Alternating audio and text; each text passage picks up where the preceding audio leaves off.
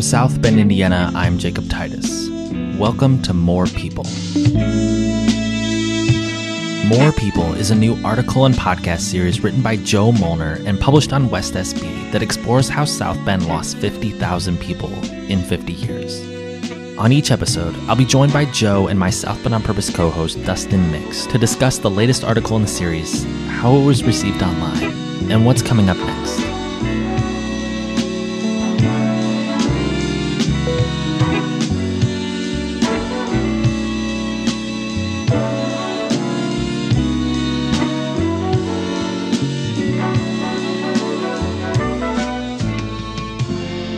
Welcome to episode 6 of More People. My name is Jacob Titus, and I am joined, as always, by Dustin Mix and Joe Molnar. Welcome, gentlemen. Hello, hello. Hey. We are here this evening to discuss, Joe, is this article 5? 6, Article 6. Article 6? Yeah. Okay. And then the intro makes it 7? Yes. Okay, there we are. Article 6, it's called More People, the Cost of South Bend's Decline. And in this, you're kind of, I guess, zooming out a little bit from the last articles that have focused in on like a specific kind of topic or problem or time period related to South Bend's population decline, and looking at some of the kind of through lines across those. Is that an accurate description? Definitely. Yeah, I think so. To the best of my ability, the first 5 parts explained why South Bend lost so many people and, how that came to be. It wasn't just an accident. There were policy decisions. There were bigger forces pushing on South Bend. So the first 5 parts kind of capture all those dynamics, or at least, again, to the best of my ability. This this one I felt was important because I think everyone at a fundamental level just knows hey, if you population growth might not be super important, but if you lose a bunch of people, that's probably really bad for your city. And there's probably all of these cascading effects of that people don't quite think of until you actually start looking at them from a big picture of what does losing people do to a city. And there's way more I could have done too. I focused on 5 or 6 that I thought were important. And I also tried to play on important and also not quite on first glance what you would think when you think of decline. And from the beginning, this article is kind of making the point that it's important to look at the costs, because while you've told this story that's looking at the history and telling people's stories that have happened, these costs affect people living here today. So while your past articles may have been dealing with people who have read them, who may have lived in those neighborhoods, could see themselves in that story some. In this cost one, it's kind of looking at, well, if you're living in that neighborhood today that's had decline, what are you feeling, or what are kind of the lasting effects that are now affecting your life? Yeah, that's spot on. So I think, and I have a line specifically that, it's important to study population decline, to understand it, to know, how it happened. But it really matters because it matters for the people that are still here. It doesn't matter. I begin the piece. I went out to where my grandfather grew up, which the home is no longer there. It's on the very near east side of South Bend, or near west side of South Bend. Mm-hmm. The census tracts lost 65% of its peak population. But it's not my grandpa who suffered because of that. He's long gone. It's not my family because I have no family members living in that neighborhood anymore. So it's not for them that this in the end matters. They're a part of the story because they were, in the sense, the people that left, or the generation that started to lose population in the neighborhood. But it's for the people that remain there today that this is an issue, because it's people that live there today that experience these costs. It's not like South Bend lost these people. That process was bad, and now it's over because we've stabilized our population. We think it's always bad. Every single day, South Bend is suffering the fact that we used to have, way more people in our city, and we don't now. Right. Yeah, and it's I think it's like a really important perspective to take, because in putting out all these past articles, like we get a lot of comments back on Facebook and Twitter, and in a lot of them, it's a lot of the comments are people who don't live here anymore or don't live in the neighborhood that they grew up in, even if they live still in South Bend. But their comments kind of center their own experience, which is kind of a backward looking or kind of sorrowful about the state of the neighborhood that they no longer live in, and missing the fact that there still are people there right now. Yes. And there's a weird way that, like, when you read through all these comments, it's like the neighborhood itself only exists in that one time, other than its current like decayed state. That's really kind of a sad sight that we don't really like. We don't want to think about. It's just so sad that they'll say things like I don't even go back. I don't want to see it. Yeah. It's kind of like this erasing the fact that it's a populated place today. Yeah, I have one line, and I think I think it's getting at what you're saying here, which is spot on. But I said, one common assumption many have when discussing population decline in Rust Belt cities is that these streets, blocks, and neighborhoods are uninhabited, that the past degraded these neighborhoods to the point of being unlivable. While many people today think of these neighborhoods as empty wastelands, it's not true. South Bend is still home today to over 100,000 residents, and a large percentage of those population lives in neighborhoods that look just like my grandfather's. So even our most hardest hit neighborhoods that we've talked about, that were hit hard by the closing of the factories, that were hit hard by the shrinking population per household size, that were hit hard by the Great Recession, housing crash, they still have hundreds and sometimes thousands of people. In the picture I have of my grandfather's old neighborhood, his house is a vacant lot, but right next to it are 5 houses in a row that are currently occupied and actually in really good shape. I walked the neighborhood, and it's easy to get lost in the doom and gloom of population decline for the Rust Belt, and we'll get into all the problems it's caused, but it's not like these places are uninhabited, and they're actually quite loved still, and they're lived in like any other place in the world. People go about their lives. They have successes, they have failures, they have cookouts with their friends. One thing I noticed the day I went out and took this photo, I was in the neighborhood for work. And I was like, well, I knew my grandpa's address was on that route, so I took a quick photo and then kept going. And then I came back on that weekend to really walk the neighborhood. And one thing, and this was, a month ago, so the election was in full swing, and they were like, every house had a political yard sign. And like there were still lots of kids playing. And then I had to go out to the far suburbs of the city, and like, for whatever reason, there were no yard signs. And so it's like these are very much, and I'm not saying that means anything, but it was just something to me saying like, these people are still very much connected to the fabric of their city. These neighborhoods are still neighborhoods. They're still very much places kids today growing up. My grandpa, I go there, and it's only a mile from where I live, but I go and I think about, what this place looked like when my grandpa lived here and my great grandpa. But to that kid, that's just a field where he plays football, Right.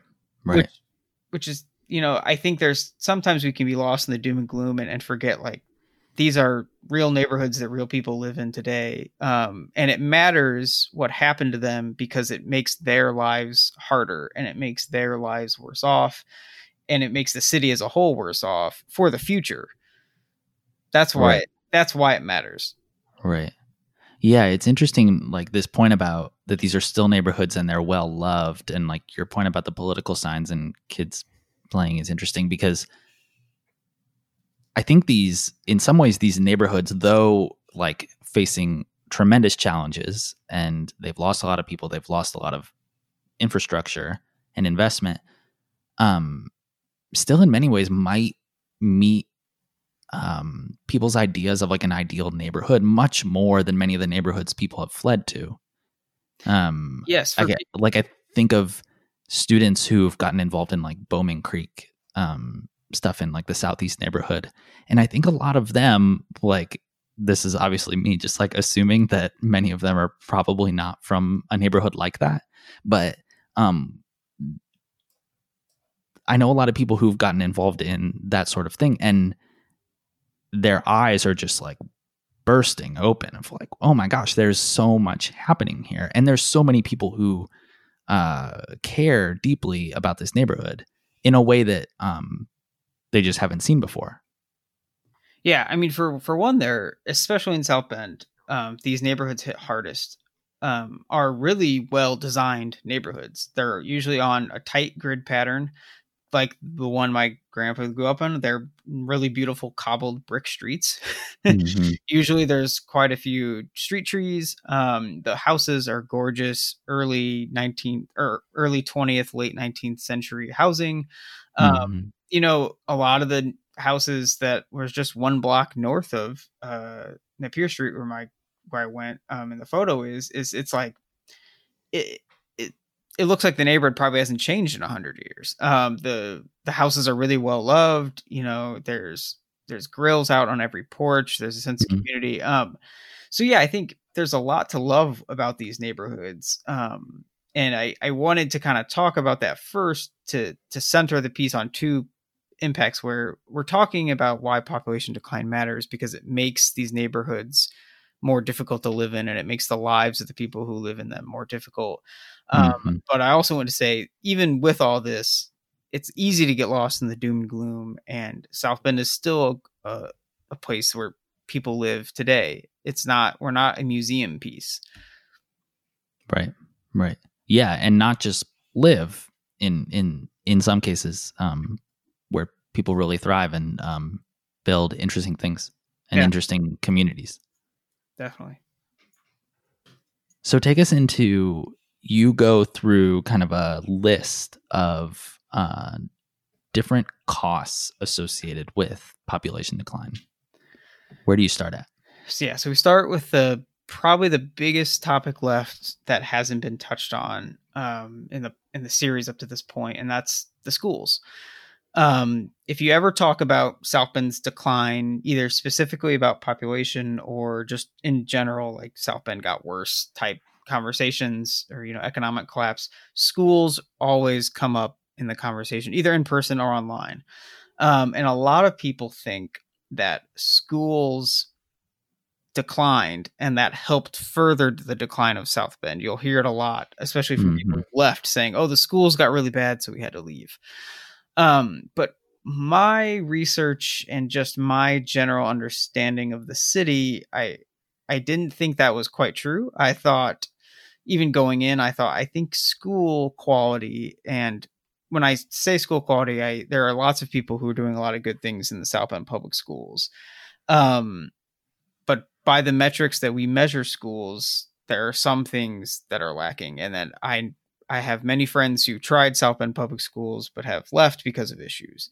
And that's okay. I actually start the whole thing about schools saying, my mom always told me, if you want to have like a nice, polite conversation, don't bring up politics, religion, or schools, because you're going to get in a fight. So I somehow find a way to get into all of these contentious conversations around South Bend schools. Yeah. So just saying that, like, it's okay if you have a differing opinion than me. But one thing I always felt was I had a hunch that the schools deteriorated and schools lost money and lost students because the decline was happening, and that was a force on the schools, as opposed to the schools as a causing force. So that's how I approached it, and I'm pretty sure I found statistics that backed it up. This is not to say that South Bend, that schools do not play a role in how populations move and do not play a role in real estate. In fact, I talk about, especially for any listeners outside of like our immediate area, the Penn Harris Madison School Corporation is claimed to be, and people think of it as the best school corp in the county and in the area. And if you look up houses in that school district, especially in Granger, which is the premier suburb like we've always talked about, I just randomly picked 5, and I wrote down the beginning of each Zillow listing, so the real estate website, and I have them here. And I won't read them all, but all 5 I randomly picked, and it just took 5. I was like, I'll do 5 and I'll see what comes up. All 5 within 2 sentences. And sometimes the first sentence brings up that it's in Penn, Harris, Madison schools.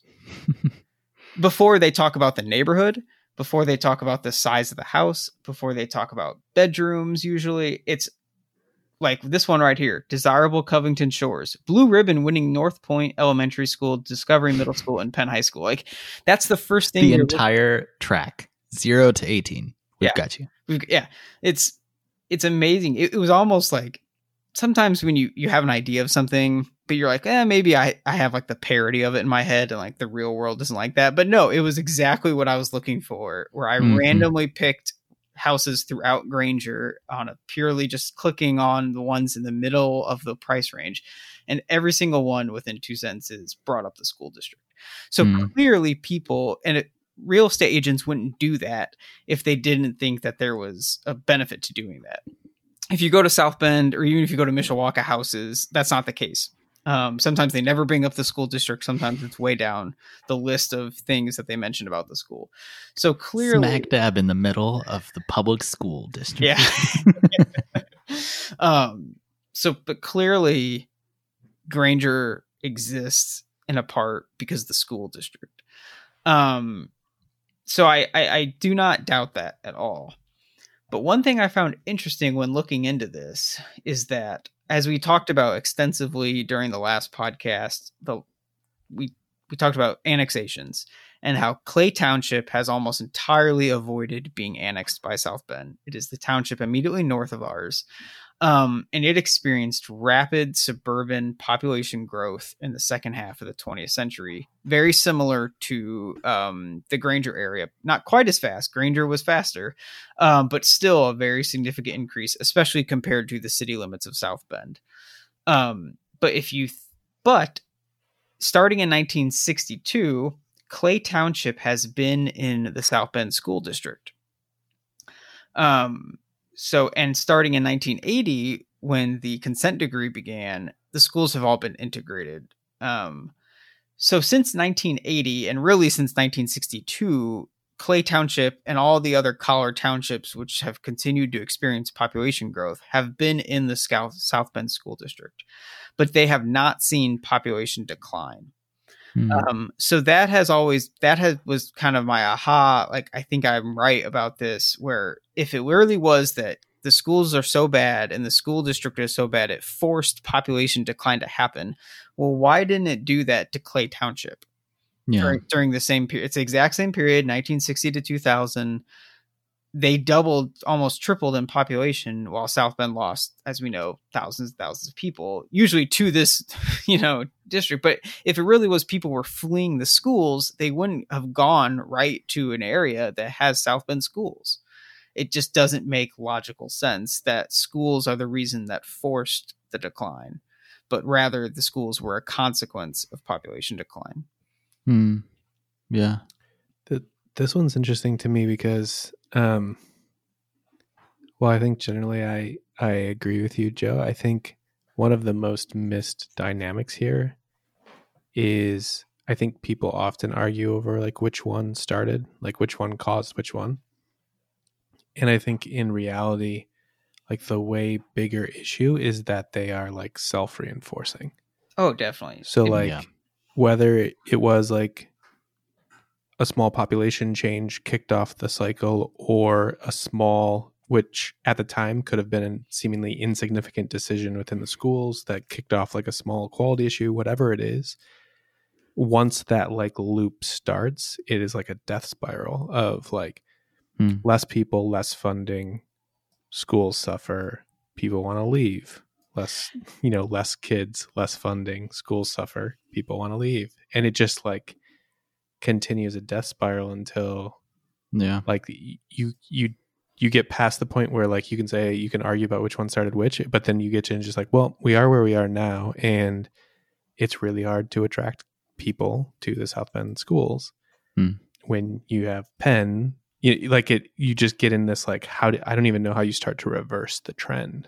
No, you're definitely it's such right. a death spiral. Yeah, it becomes self-fulfilling. The point of it was that Clay managed to keep growing its population being in the school district, but you're 100% right that one population decline can cause an issue, which causes further population decline. And crime can be another factor of that. And so some of the causes of population decline on the schools is immediately that you just have less children. And even more so, as we've talked on the podcast a ton, the type of population decline South Bend suffered, where a lot of it was our families just got smaller, and where we used to have a house and it had 2 parents and 3 kids. Now it might just have 1 adult, or 1 adult and 1 kid. We've lost a lot of children in South Bend. We've actually, there's a chart we have, in 1960, we had 46,000 kids ages 0 to 17 in South Bend. And in 2010, we had 27,000. So the loss of children was 41%, while the loss of the total population was only 24%. So it's a disproportionate amount of the loss in population is children that we've had. And that is an immediate consequence then that the schools are burdened. I have 2 maps in this section, and one shows the 1963 elementary and middle school boundaries. Right after the merger with all the townships around it. So this is the first time it's really like the South Bend School Corp that we know today. And there's 3 to 4 times as many schools as we have. I think there were at least 43 that I counted. And today we're at 21, with at least some more closures on the way, if you're going to believe the most recent headlines. And it's exactly what you're talking about, is less kids equals less resources and just emptier buildings, and less money for teachers, because we fund schools off their enrollment. Yeah, and that's like where it gets really complicated with some of the other issues we've talked about already, which is like, often state money coming into schools is some fixed amount per kid, and same with federal money, right? But then like a lot of local money into schools is property tax based. So not only do we have like declining enrollment in terms of number of students and the effect that has, but then you also like talk about the things we've talked about before with like different neighborhoods suffering in disproportionate ways, property value issues.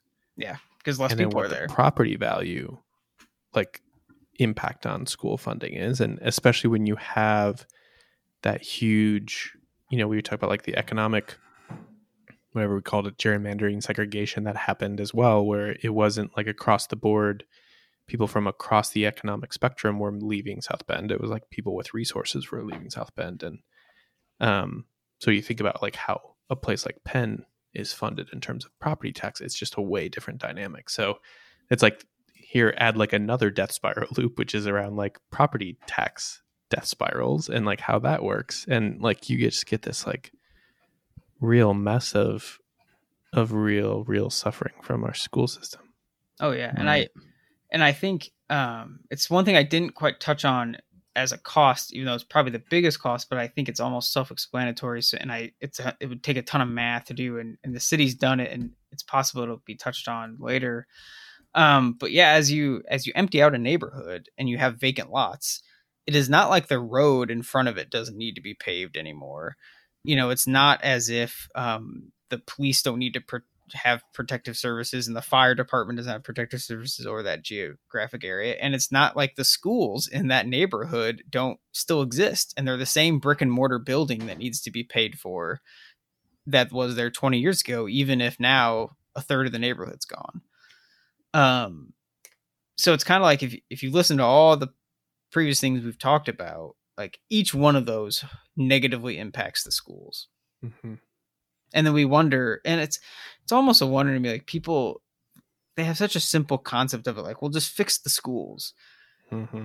And I wish it was that easy. And I think it's probably the hardest thing for South Bend to fix. And I end this portion on the schools saying, like, obviously the perceived quality of the South Bend School Corporation is a hindrance on further population growth and further development in the city. Mm-hmm. But the thing that would help the schools the most is further population growth. Like, it's the opposite of a chicken or an egg, because it's like you have to have one to help the other, but both impact each other negatively, so you don't get either.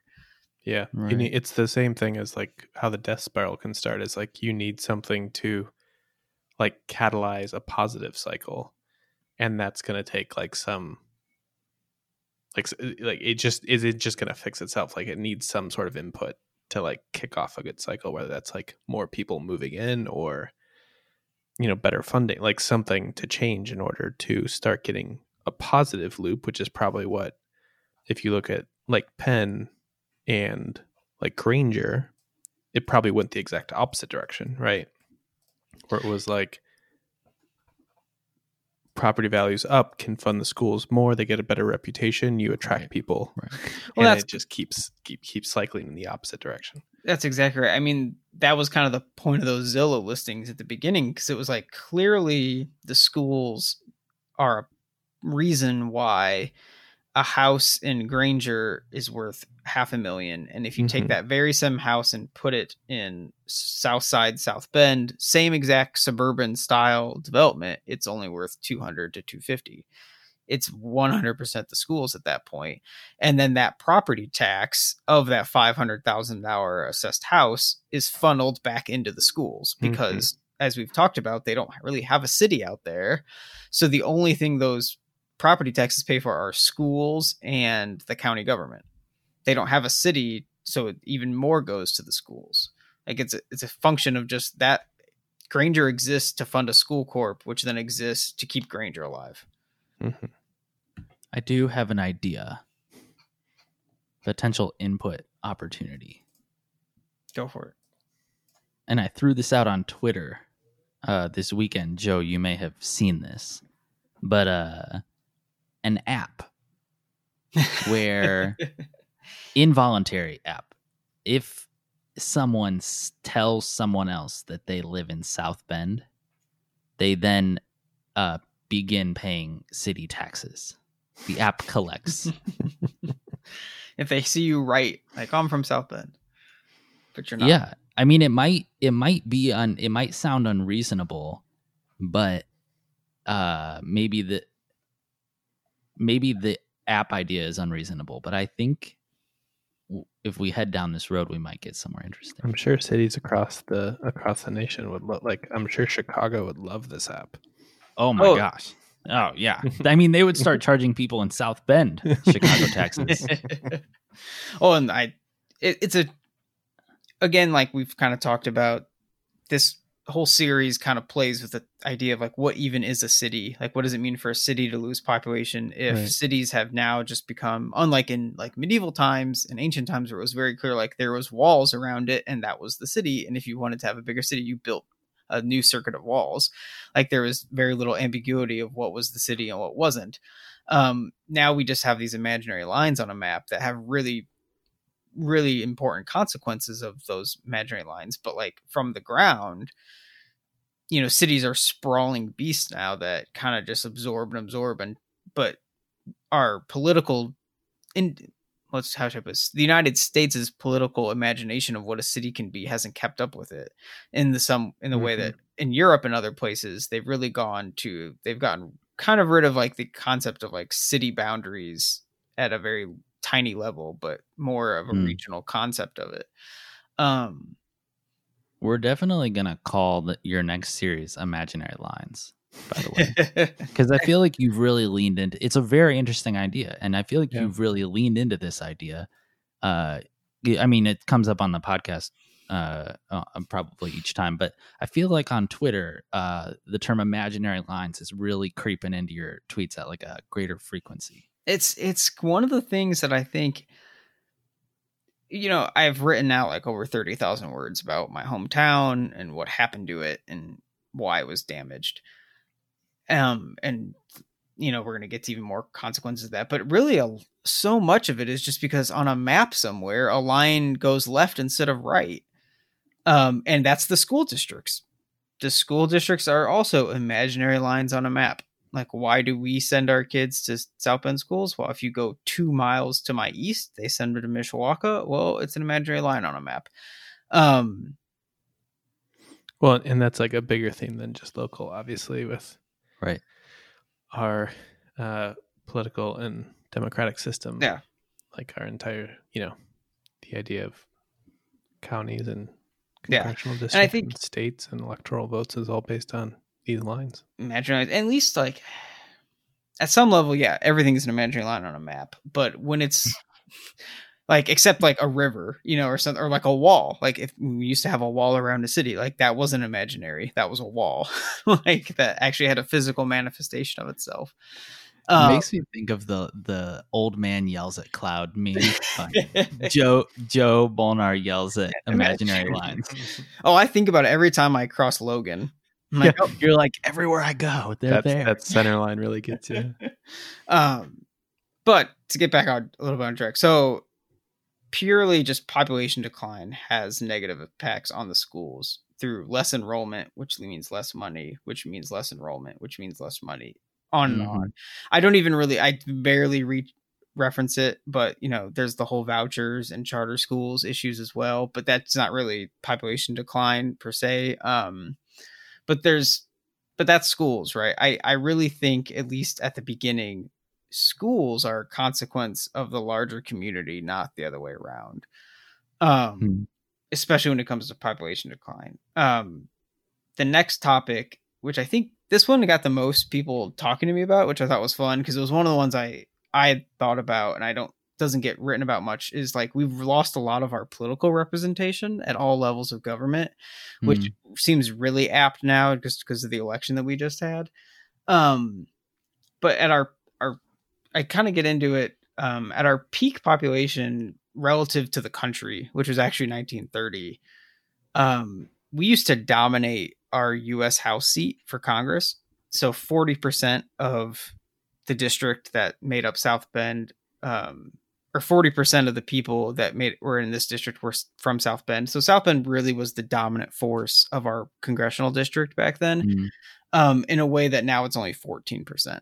So we went from making up 40% of our congressional district to 14%, even though we're still the largest city in the district. So that there's just a negative consequence to South Benders that our political rep doesn't have to pay attention to us so much because we don't make as much votes.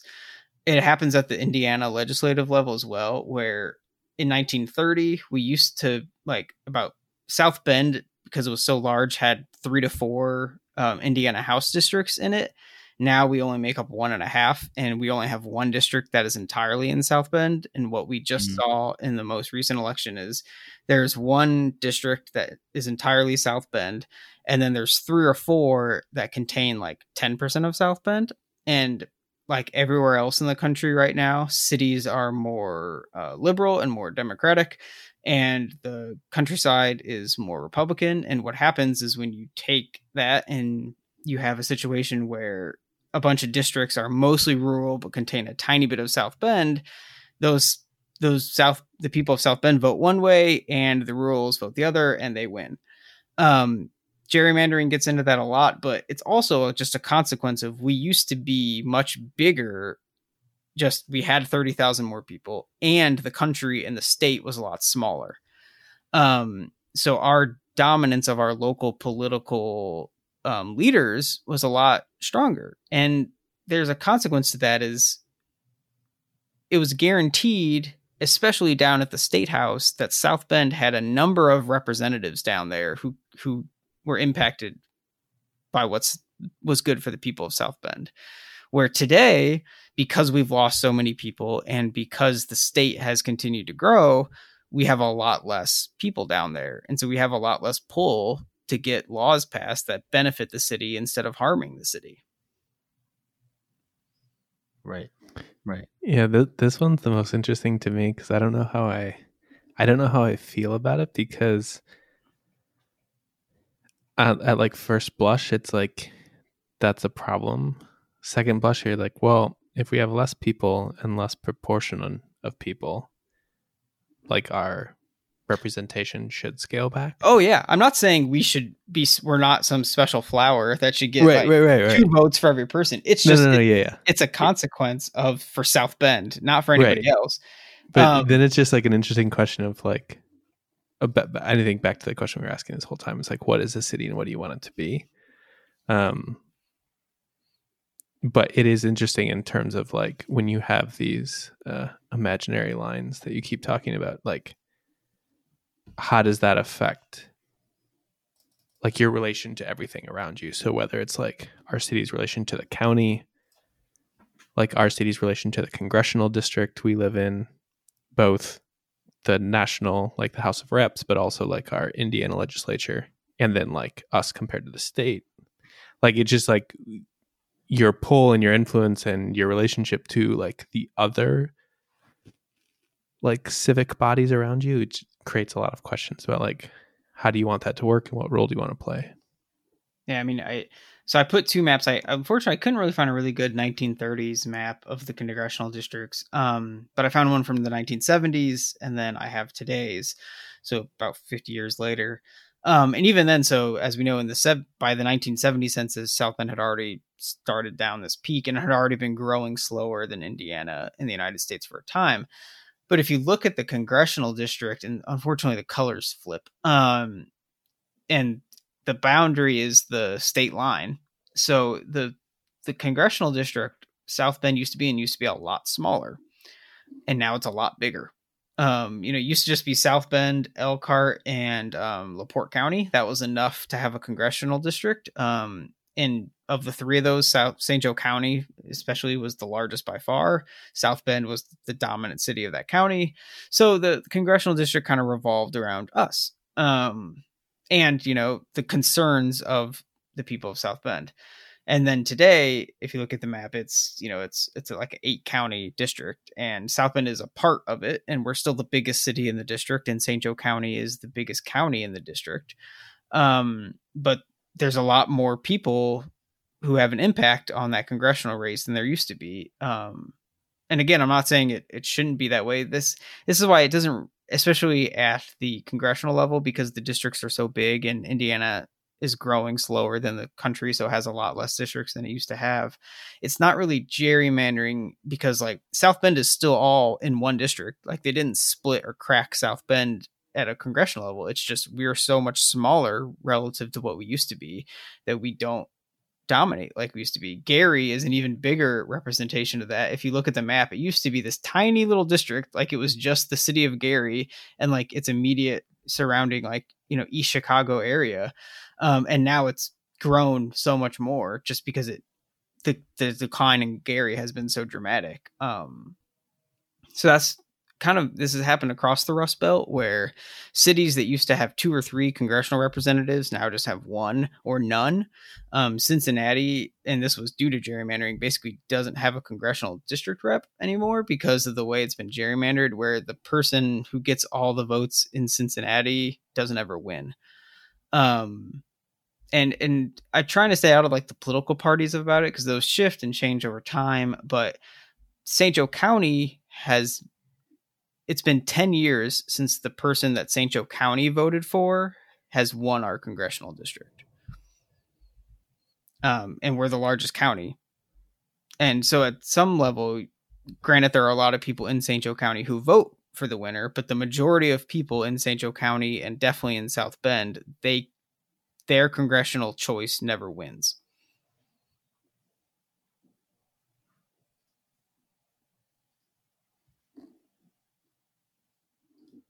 Interesting. I mean, and that's just a pure, like, it's just a numbers game. That's a pure consequence of us losing people while the country and the state keep growing. Like it's just inevitable that we will have less political representation every decade, that we grow slower than the United States. Yeah, which is definitely, I think, to your point, like not something most people think about when they think about decline of population. And again, I'm not even blaming the politicians that represent us too much because like, well, they just run in the district that they are, Mhm. and it just, the numbers are what the numbers are. It's not their fault. South Bend's lost a bunch of people. But at that same level, then, especially at the state level, if you used to have 3 to 4 state reps and 2 to 3 state senators who like their entire districts were in South Bend, or the vast majority of their districts were from South Bend, they were going to definitely focus on the issues that really impacted South Bend at a state level, where now if you just have 1 to 2, it doesn't seem like a lot, but at the state level, they're passing hundreds of laws a session. And it's important that you have a voice in that process of how to write those laws. We talked just last time about the annexation laws, and how that negatively impacted cities, and negatively, specifically, they wrote a whole law to impact St. Joe County. Maybe that would be different if we had kept growing at the pace of the country, and we still had 5 to 6 state reps that were all from South Bend. Maybe they would have had enough pull to stop that law. I don't know, but it's definitely more likely than if you just have 1 to 2. It makes me think about when Lynn Coleman ran against Jackie Walorski. I don't know if you remember that, like, she wouldn't debate him. Which, I mean, to your point about like, she doesn't need to, right? Like, because a very small percentage of her district is in South Bend, and she doesn't really need our votes to win. But then I have this picture burned in my mind of she agreed to debate him once then, but it was in Tippecanoe, I think. Yep. In a room like press, like no one was allowed in. It was on a radio station. And it was just this photo in like this wood panel wall room with like drop ceiling, and the two of them sitting there debating on radio that didn't reach to South Bend. Yeah. That was the thing, is like the radio reach didn't even get here. Right.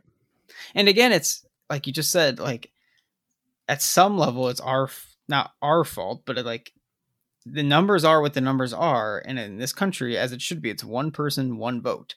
And we have the population we have. And that has the consequence of our population decline is we have less political representation at all levels, even at, I don't touch on this in this piece, but even at the county commissioner level, where we've talked about all along, we used to be 70% of all the people in St. Joe County lived in South Bend.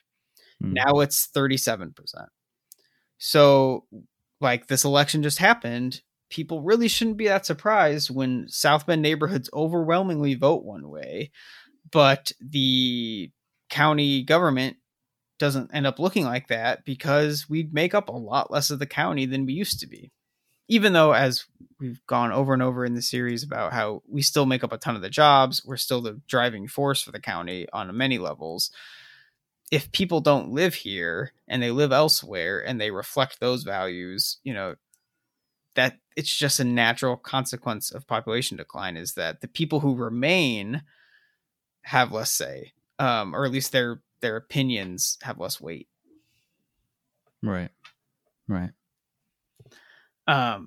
The third one is environmental degradation, and you could take this a lot of different ways. One way I didn't do too much, but just off the bat, the fact that the county's population has grown like 30,000 people since 1960, but I would bet the amount of roads and concrete and asphalt and and pavable surfaces is grown way more than that percentage wise. Like we've basically probably doubled the footprint of St. Joe County's built environment with only a slight population gain.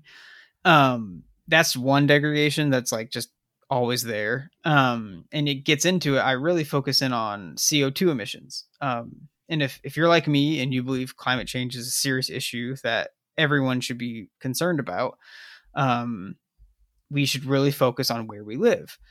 And because that is the number one driver, or if you commit a lot of CO2 emissions or not. I got this data from the University of Berkeley. So I trust it, and it's estimations, but I had to trust that it's roughly true. And the numbers are so starkly different that even if they're off a little bit, the story will be the same. But I have a map on there from the website, and it's the zip codes, and everything's done by zip code, and it's how much CO2 emissions a household produces. And all the districts or all the zip codes that are entirely in the city limits are green or yellow, while all the zip codes that are outside the city limits and in the suburbs and in countryside are orange or red. And it's almost a consequence of driving, almost all of it. But I even did the average. And so the average household that's in the city limits of South Bend emits 45 metric tons of CO2 every year. So 45. The average suburban, which is basically the rest of the county, I just did the count. So, and not counting Mishawaka. So the average unincorporated area is 60. So we're 45 and they're 60. Wow. Just by, and like, we're all living in the same climate, you know, we're all driving on the same roads, but South Benders, people of South Bend on average, 45, the exact same people, but they live 5 to 10 miles somewhere else, 60. Yeah. That's a huge difference over the cost of a whole city. And I really dug into it and did the average of, did analyze 2 different zip codes, one being 46615, partly because it's my zip code, and also it matches the average for South Bend really well, but it's not the best in South Bend. So that I didn't even pick the best. And then I measured it off of Granger, which is, you know, the typical suburb. So kind of the idea of what if everyone had lived in a more city-like atmosphere like South Bend? And the most important thing here is we're not even talking about apartments. Like the vast majority of households in the 46615 zip code are single family homes, just like in Granger. Many are like large, and like it's not like they're all small. Yeah, no, they're a lot of them are really good size. Almost everybody drives a car every day, so we're not even talking about like, oh well, people in the city live in apartments and take public transportation. Like we're just talking about like slight differences. It's also like any zip code in South Bend, we don't have like a booming population of people living in apartments and using public transportation. So what if just instead of what South Bend the area did, which was become a suburban sprawl, what if it had just kept building out as a city that looked like this zip code? And food, so it breaks it down into 5 categories: transportation, housing, food, goods, and services. Food, goods, and services, Granger is a tiny bit more than the South Bend zip code. Most of that's probably just because they're wealthier on average. So, you know, they probably use more services, they probably use more goods. But it's not that significant. Where it's crazy different is transportation and housing. For transportation, the 46615 zip code is 12.5 metric tons of carbon dioxide. For Granger, it's double. It's 25. For housing, it's 16 in the South Bend zip code. For Granger, it's 25 again. Jeez. So that just shows like if we really want to take climate change seriously and we believe that spewing carbon dioxide is bad, the first thing you can do without changing your like outlook on life at all is live in a city with a slightly smaller house. Because if you think about it, because we know South Bend is still the job hub for the county. Half the jobs in our county are still in South Bend. And if you throw Mishawaka in there, it's like 80% of the jobs are still in the 2 cities, which are, you know, pretty dense-ish, not dense compared to the East Coast and West Coast, but compared to the county. If we know that most people still work here, and if you live closer to where you work, you're going to drive less. You're going to drive less to your job. You're going to drive less to your kid's school. You're going to drive less to the grocery store, to the restaurants, to downtown to go see a show at the Morris. You're also, because the city was largely built on a grid pattern, your driving is more efficient. Instead of starting on a cul-de-sac and doing a whole mile of driving before you get onto your arterial road like Fur or Brick, and then down to a state highway that you drive then 60 miles an hour on to get into downtown South Bend. If you just start on a grid and you take the shortest path there because it's a grid, you're going to drive less. And it's just shown in the numbers. It's not like this is make-believe. Like it is infinitely better even if you almost have the same socioeconomic status to live in a denser, and I'm not even talking crazy dense, but just a slightly more dense urban environment, you're going to immediately have a smaller impact on the environment. I did the numbers, and this is just kind of for fun, but like if say South Bend never lost the 30,000 people and we still had those, say that growth had happened in a way where it looks just like what we had built up to that point. I estimated, a rough estimate, every year we'd have 180,000 fewer metric tons of carbon dioxide released into the atmosphere. And that's just South Bend. And that's just if we didn't lose population, not even if all the growth that had happened in the city, but just if we hadn't lost those households and those households were here. Right. And this one kind of blew my mind. Like, it was just like, these people, we are living almost the exact same lives, but because of the built environment that we've decided to reside in, we're having disproportionate impacts on the climate. Right. Well, and the challenge here, like, I mean, somewhat speaking to the political representation one, is that there are also very different attitudes about how much this matters, whether you, like, generally, whether you live in the city or outside of the city. Yeah. I think and it's interesting because, like, I know a lot of people who live out in more suburban style development who think climate change is a really big issue. Right. And I don't think they're do it facetiously, and I don't think they're, trying to trick themselves, but like the data is pretty clear. And like, if you have to live in this, you could always go one step further, right? You could always say, we should go live in New York in this tiny little apartment and take the subway. But what I actually found was that if you live in downtown South Bend, your carbon, the average household in downtown South Bend, which now includes, by this point, it includes quite a bit of the apartments that are now occupied. You're barely contributing more to the environment than downtown Chicago, the Loop. So you can live a pretty sustainable, lower carbon dioxide impacting life in this county. And that's even still with owning a car, still with driving to most of your trips. So yeah, it's a consequence of population decline because of the way we declined in population, where we sprawled out and out and out. And it's wreaking havoc. And this is something that if you go to this website, which is linked in the article, you can fly around the whole country. And it's like this in every single city, especially traditional cities like South Bend that were founded pre-car. The downtown and immediate neighborhoods are all green and yellow, and the countryside, especially not even just the countryside, but the suburbs are all bright red. Like right. The worst areas are not the deep country where farmers live. It's the suburbs in between the countryside and the city is always the worst.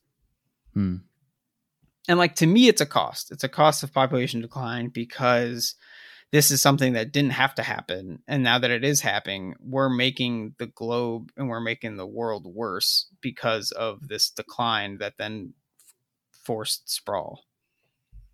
Right.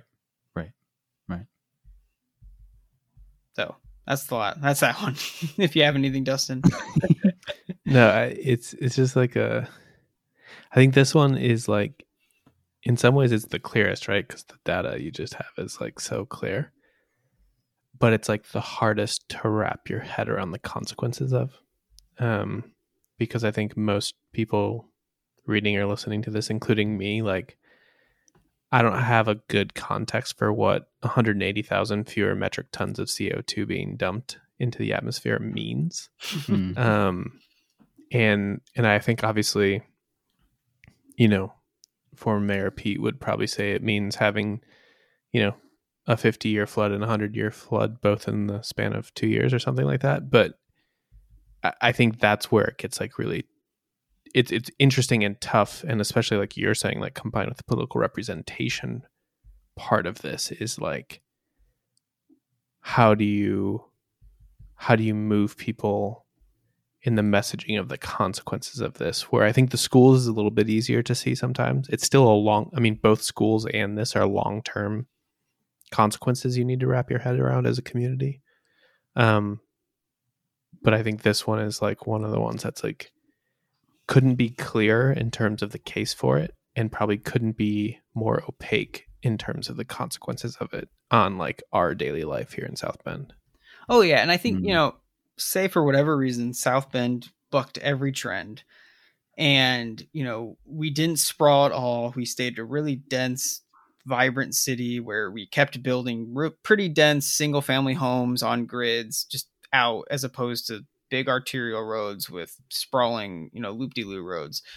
The globe, it wouldn't, and South Bend's so small in comparison to the world, it wouldn't have any impact, right? Like the climate change would be exactly the way it is. But if you believe that every person should do something about this issue, and if you believe that individual actions matter and collective city actions matter and everyone should do their part, then it's super important. Mm-hmm. Mm. Right. And this is kind of one where like this is across the country as cities depopulated and we started this growth pattern of sprawl. This is a consequence that happened everywhere. Like I said, every metro looks like this. It's probably more pronounced in metros like South Bend, where the central city has even less households than it used to. Where like as in New York, which has a bigger population than ever before, that means more and more people are living on a smaller environmental impact, even though they have really sprawling suburbs too. Mm-hmm. They just, and they even suffered decline, but they've gained it back. But yeah, this one was interesting just from a pure fact of, like you said, it's the easiest to look at because it's like, wow, this is really bad. But it's the hardest to then quantify and okay, well, what do you do next? That's the party skewer. When they hit you with schools, then you hit them. Oh yeah, what about climate change? Yeah. How many metric tons have you put in the atmosphere today? Yeah, if companies were having Christmas parties this year, we'd be equipping people with the tools they needed. The next cost of population decline is increased segregation, which this one is kind of a little trickier to talk up. But so as a whole, the county has gotten slightly more diverse since 1960, since the decline started. But South Bend, in relation to the county, the two have become even more different and segregated. So I have a chart on here, which I think shows it pretty well, but it shows 1960, 2010, and the difference between the two. And it has the South Bend Black population, the St. Joseph County unincorporated Black population, the South Bend white population, and the St. Joseph County white population. The only one of those numbers that has declined is the South Bend white population. So South Bend has lost 60,000 white people in that 50 years, while the county grew by 45,000 white people. But at the same time, so while basically half of the white people left of South Bend, we've doubled our Black population. But the county, while growing 2 or 3 times its Black population, it started off so small, still has a very, very small Black population. So South Bend, where it used to be, I just wrote it here, in 1960, South Bend had about 66% more African-American residents compared to the county. But today, that percentage is closer to 110%. So South Bend today almost has double its ratio of African-American residents compared to the county. And why that matters is because we know that growing up in neighborhoods that are segregated by race is really bad for everybody. Not just for the African-American community, but also for white people. It's bad to grow up in homogeneous, environments that don't challenge you. And it'll play into our next topic, which is concentrated poverty. But we know that what happens when you separate populations out by race, it has really negative consequences on a whole bunch of socioeconomic levels. And basically what we have is the central city is basically the only place Black people live in our county, while the county remains really white. And when you see resources then being diverted from the city, when you see the schools suffering in the city but not out in the county, all those then are disproportionately impacted on African Americans and not white people. Yeah, it ends up touching all these costs that we're discussing, right? Yeah. Like even like you think about like the political representation that you have people living in South Bend, particularly Black people living in South Bend, looking at our elected officials in the county, and there's not much to identify with there. Yeah, I mean, politically or otherwise. Yeah, I mean, if those numbers wouldn't have dramatically changed as much, and if the Black population of the whole county grew, just distributed out the whole way, my guess is you'd have a more representative county, but because most Black people are concentrated in South Bend, they have a lot less say, right, in how things are run, and all these negative impacts of population and economic decline are disproportionately felt by the Black community. Right.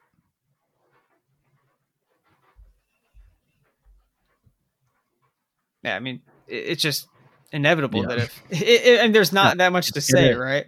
Like you were saying, like this one's a little more difficult to talk about, but in some ways it's also kind of like stark. It's right there.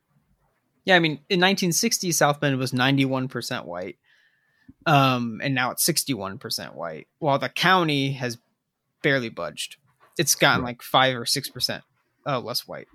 So you had the situation where in 1960, South Bend was largely where there was, the Black population in the county, but it was a smaller population, and the city more looked like the county. But as the city now looks less and less like the county surrounding it, there are just negative consequences to that. Right. And I think part of this is, I mean, as we've talked about before, is like,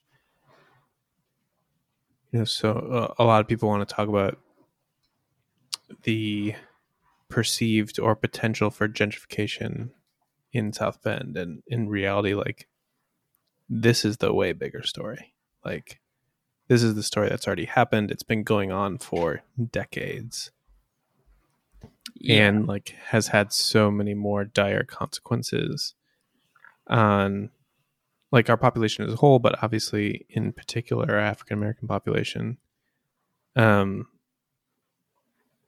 And it's like, even, I would say, even more stark than the kind of climate change numbers. It's just like there's just no denying these facts and like the effect that it's had on the African American community in South Bend. Right. Yeah, I mean, we've talked before. 100% of the population decline of this city is because it has lost white residents. All other races and ethnicities have grown in that time period. And because of the way our country has been structured and legacies of systemic racism, white people have a lot more disposable and income and wealth than other races and ethnicities. So as white people left, money left with them. Yeah, and like not just the wealth to do so, but also the like freedom to do so, in terms of definitely. Obviously at certain times, housing policy and like access to financing, all those kinds of things have all been skewed in a way that, like, even if people from the Black community wanted to leave, it'd be way harder to do so than their white counterparts. Mm-hmm. Mm. And I mean, this is kind of like biggest picture, like all those storylines we've talked about over 6 articles now. This is the direct consequence of them. Of most stark is, and it really plays into the next and the last cost I call out, which is concentrated poverty. Which again, it kind of takes everything we've talked about, and it just like, this is a direct consequence of all that happening. I wasn't able to go as far back as 1960. So I was only able to get to 1980, which it's crazy. Because so 1980, like the decline's already happening. Yes, the households have still grown. Those haven't fallen yet, but like Studebaker's closed. Most of the factories are pretty closed by the 1980. Downtown urban renewal had happened where they just destroyed downtown. and demoed most of it. So by 1980, a lot of that has happened.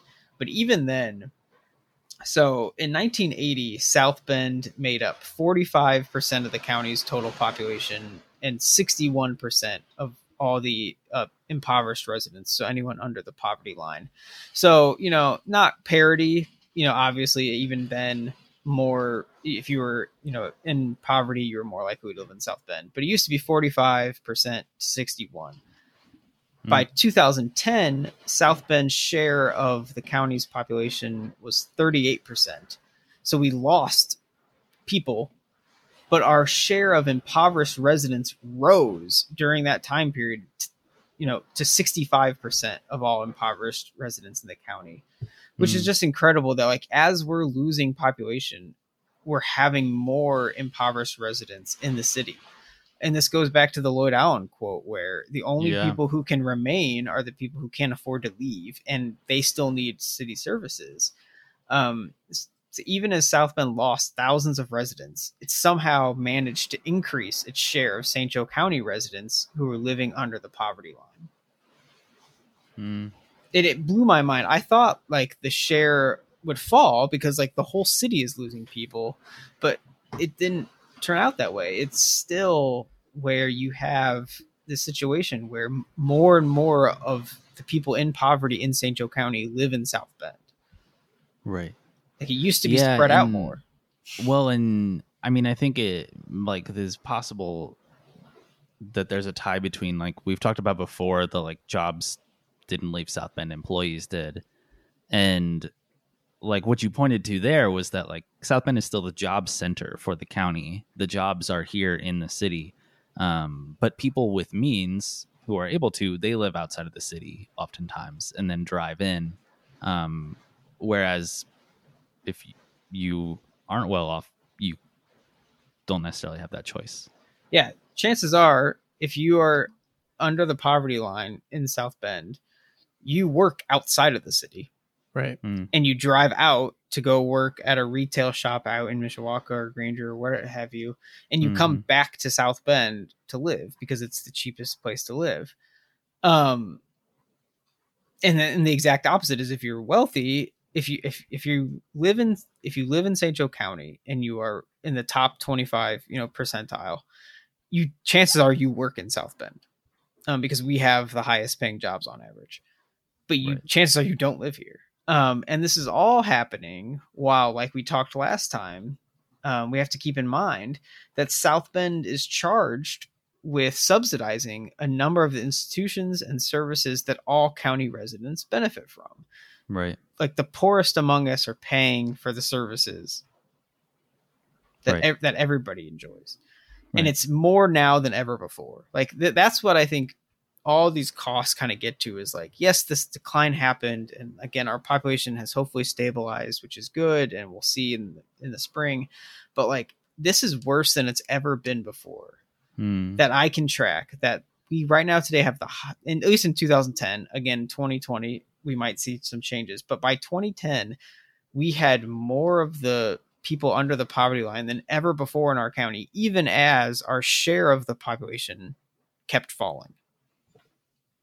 Like I was almost certain, like, oh, okay, the share of impoverished residents in South Bend in relation to the county would fall because just we're losing people everywhere. But that's just not what happening. What was happening was South Bend became the only cheap place to live. Well, yeah, and I think like cheap place to live is part of it, but the other is like cost to move, right? Like exactly, yeah, you couldn't leave. You can't leave, right? And it's like interesting when you look at like what is considered the two biggest barriers to stable employment for people in the city of South Bend. Like one of the top ones is transportation. And it goes back to your earlier point, which is that like the types of jobs that are available to the people living at the poverty line or below are typically like service sector jobs, a lot of which are taking place outside the city, that they need transportation besides either, on foot where they can walk and or even like stretches our public transportation system to the max. So you have people who can like not only just afford the move and all that is all that is associated with the move and the housing costs of moving, but then also can afford the transportation cost to then drive whatever it is, 10, 15, 20, 30 miles back into South Bend for work without any issues because they have access to a reliable car and all that kind of stuff. And then and then there's this whole population in South Bend who has the exact inverse experience where they can't afford to move even if they want to. The jobs increasingly are probably outside the city and don't have access to affordable and reliable transportation to keep those kinds of jobs. Which, so you have like two, again, spirals that go in the wrong directions. And it's kind of why this problem is so hard to fix. Like, why is population decline so hard? How do you reverse it? Because say it's jobs, which some people say, like, we just need to add a ton of jobs and like add jobs. Well, if you're adding a bunch of jobs, and even if they go to South Bend residents, then, which is good, that's what we want. Chances are, as they make more money and become, well off, they'll leave the city. Yeah. And so then you just have more of the same problem where that South Bend is the jobs capital of the city or of the county, but less and less people live here. So it's, how do you break that cycle is so difficult. And ultimately I kind of end this section, about the costs with this. I said, population decline and migration within the county has left us with a poor central city still charged with providing the jobs and amenities the entire county enjoys. This is unsustainable. And it is, and it's entirely unsustainable for this to continue for 10, 20, 30, 40 more years. And something has to give. Either it'll be the city will hit critical decline, which I pray doesn't happen, and I don't think it's going to happen, but that is one outcome, is that these forces keep multiplying upon themselves, and it just gets worse and worse until something breaks in the city and we can't pave our roads or pay for police officers and firefighters and do it in the water, or we fix these issues and we get people to start living here again. And those positive, spiral loops reverse some of this and make it so everyone who still lives in South Bend is better off. Yeah.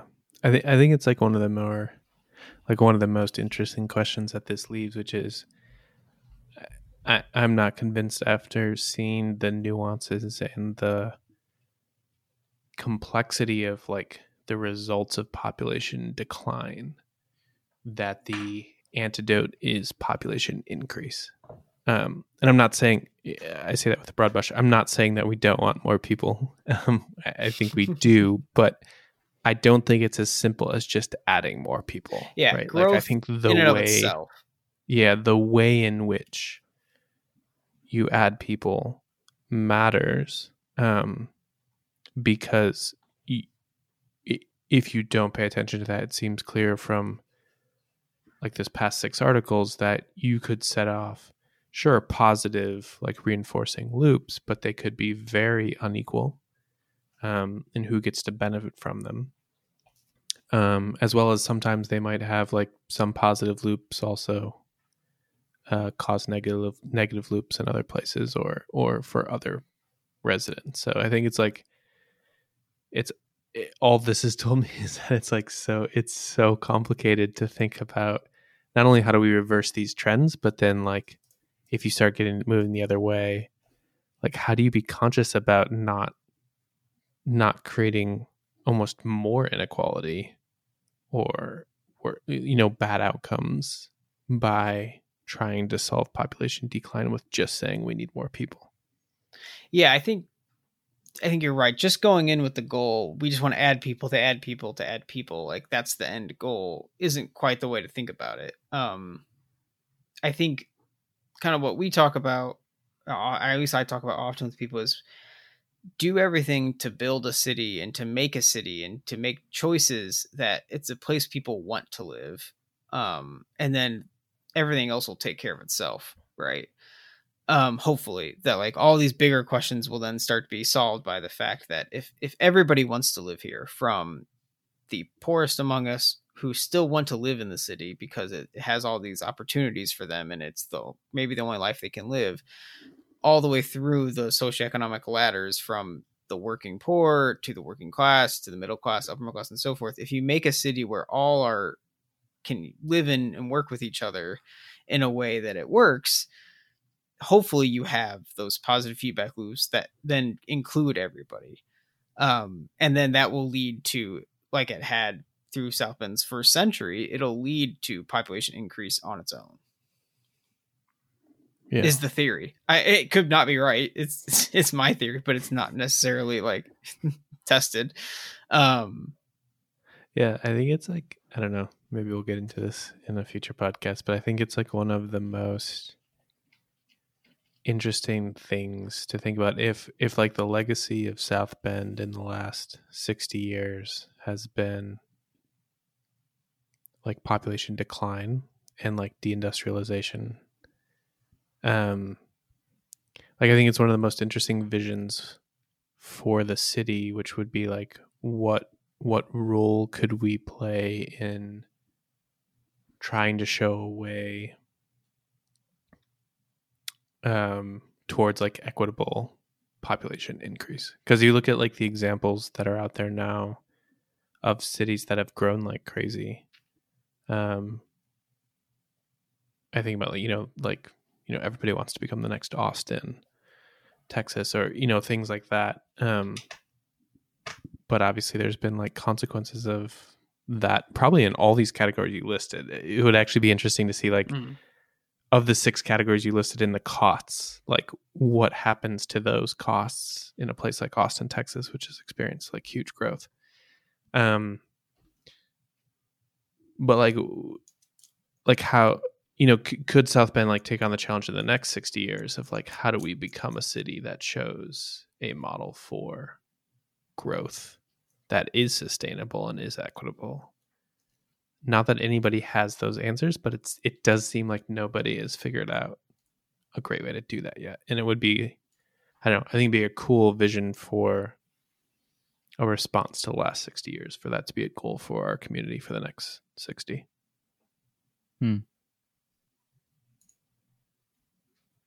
Yeah, yeah. I don't have I don't have answers, so that's a good way to, I think, end. Yeah, like we've extended like all the answers we can give historically, and now we will ask unanswerable questions about the future. I mean, I generally think like a program that tries to build more housing, especially in the neighborhoods that have a lot of vacant lots, can lead to a lot of good things. And the fact that we as a community, and I mean this in the biggest sense, are still building brand new subdivisions out on the edge while we have, I think South Bend has over 5,000 vacant lots, is not the way to start tackling it. So, right. And then ending it up. So this is the penultimate, I think is the right word, article of the main series. The last one will be kind of, I didn't really want to end it on just the costs because it's just really depressing. And I also think it does kind of what I said don't do at the beginning article, where don't just focus on the doom and gloom of it all, and these neighborhoods are still well loved and lived in. So the last article will be about how South Bend survived, because it could have been a lot worse. It could be we could have lost a lot more people, and the people that could then still be here would have had way worse off existence. South Bend managed to keep 76% of its peak population, which, as I've written most of the next article, that's actually pretty good compared to a lot of cities that look like us. I'm looking at 9 other cities that all had a peak population between 100 and 200,000.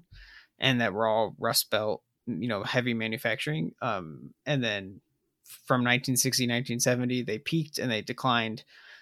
Some rebounded and then brought to new heights. That's one category. The other, the medium category, kind of looks like us, and we're at the top end of that, where we had a decline, but it wasn't super tragic. even though it was still large, as we've talked about for 7 or 6 podcasts now. And then there's a even lower category where these, like, we lost 24%, but Gary, Youngstown, and Flint have all lost over 60% of their population, which is just orders of magnitude worse. And all these costs are just even more magnified for the residents that remain. And so why did South Bend go down the path it went? I think the whole series has been focused on, like, well, why didn't it keep growing? Why did it stop growing? But why did it not crater? Why did it hang on? Over 100,000 people today live in the city and call the city home and actively decide to live here. Why is that the case? Why isn't it 65,000 or 50,000 or 0? Like, why did the city hang on? And especially, why did it hang on when a lot of the negative forces that were pushing on it, that we've talked about, also pushed on these other cities that looked really similar to us, but have fared way worse? And it's not to pick on those cities or anything, but I think it's important to realize that it could have been a lot worse here. Yeah.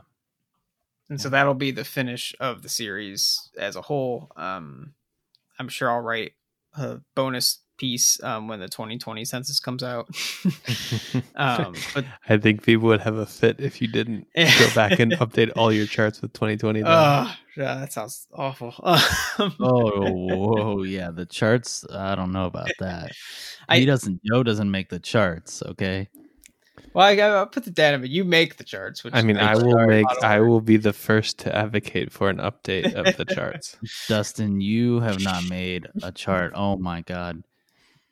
That's the tedious part of the process. The charts. Oh my God. As we started this series, Jake, it's for the kids. I do not think we have any kids reading More People. We have a lot of people reading it. We should get kids reading it, and then you can find an intern that will update the charts. Oh my God. Well, luckily for you, Jake. So I specifically chose 2010 because that's the story, right? Hopefully what we see is the 2010 to 20 number shows growth. And if that's the case, then it shouldn't be part of these charts, because this chart, hopefully 2010 is the bottom. And this is the story of how we got to our bottom, I hope, and not on the journey to our bottom. That's right. And then all the articles next year, they don't have to have charts because it's just one number. Well, we'll have to look at the 2010 to 2020. Yeah, we're gonna I'm sorry to break it to both of you. We're gonna need updated charts. It'll be really interesting. I'm already looking forward to diving into the census tracts at the very local level. So it might be a little more interesting to just local people. But it'll be. I'm positive there are people out there that would happily volunteer to update these charts in order to see what the. It's all about the charts, Jake. It's all about the charts. That's where the case is made. I just saying. I made a mistake. I was like, I'm gonna make these charts look really nice, and then I was like, wait. They all have to look nice then. Well, okay, I will amend my request. I don't care if they look good. I would just like an updated, This is the problem though, is context. It has to look good. We're publishing a website here, okay? We have standards now. Yeah, we have members. Come on. This is an operation. Yeah. But anyway, so hopefully that will come out next Thursday. If you're listening to this a week from when you listen to it, but no promises on that, because as it's the end, I want to make sure it's the best it can be. And there's a little page or two about what the whole series has meant closing up. So I want to get it right. So it might take 2 more weeks. Especially Thursday, though. It usually comes out on Thursday. Yeah, it'll come out on a Thursday. That's always my goal whenever I'm aiming for something.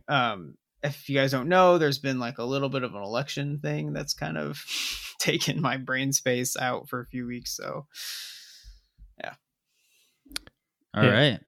I will say, in addition to advocating for charts, I'm going to break it to you now, Joe, that while this may be the end of the More People series as we know it, I do not think it's the end of More People. Yeah, I think more will come of whatever project this spins into next, I think. Like we said, this is an operation. Okay. I'm waiting for it, including new charts. Yeah, maybe All next right. episode we'll have some more stuff to talk about. So on that front. Well, and then we're going to be kicking off imaginary lines. So Right. Yeah, oh man. And I mean, like the census is just going to be chock full of things we got to talk about. Yeah, for sure. That'll be season 2 of More People. You heard it here first.